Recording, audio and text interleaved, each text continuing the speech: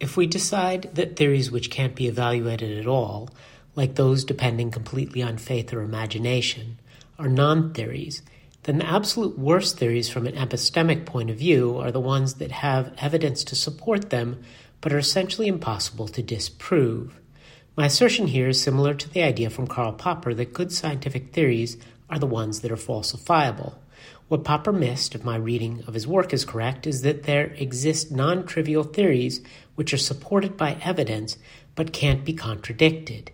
In the world of mathematics, I'd put Gödel's incompleteness theorem in this category.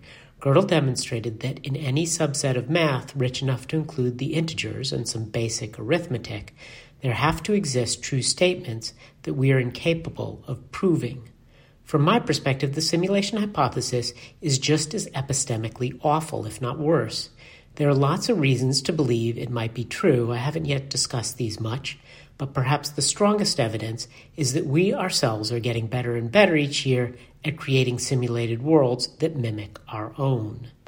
So, unless we arrive at some proof that consciousness is incompatible with microverses of any kind, including ones that might be constructed out of a richer set than the zeros and ones we use for computation right now, then we will be stuck with a theory that cannot be disproven, but can only be proven by the kind of divine intervention that, if the simulation hypothesis is true, we will almost certainly never witness.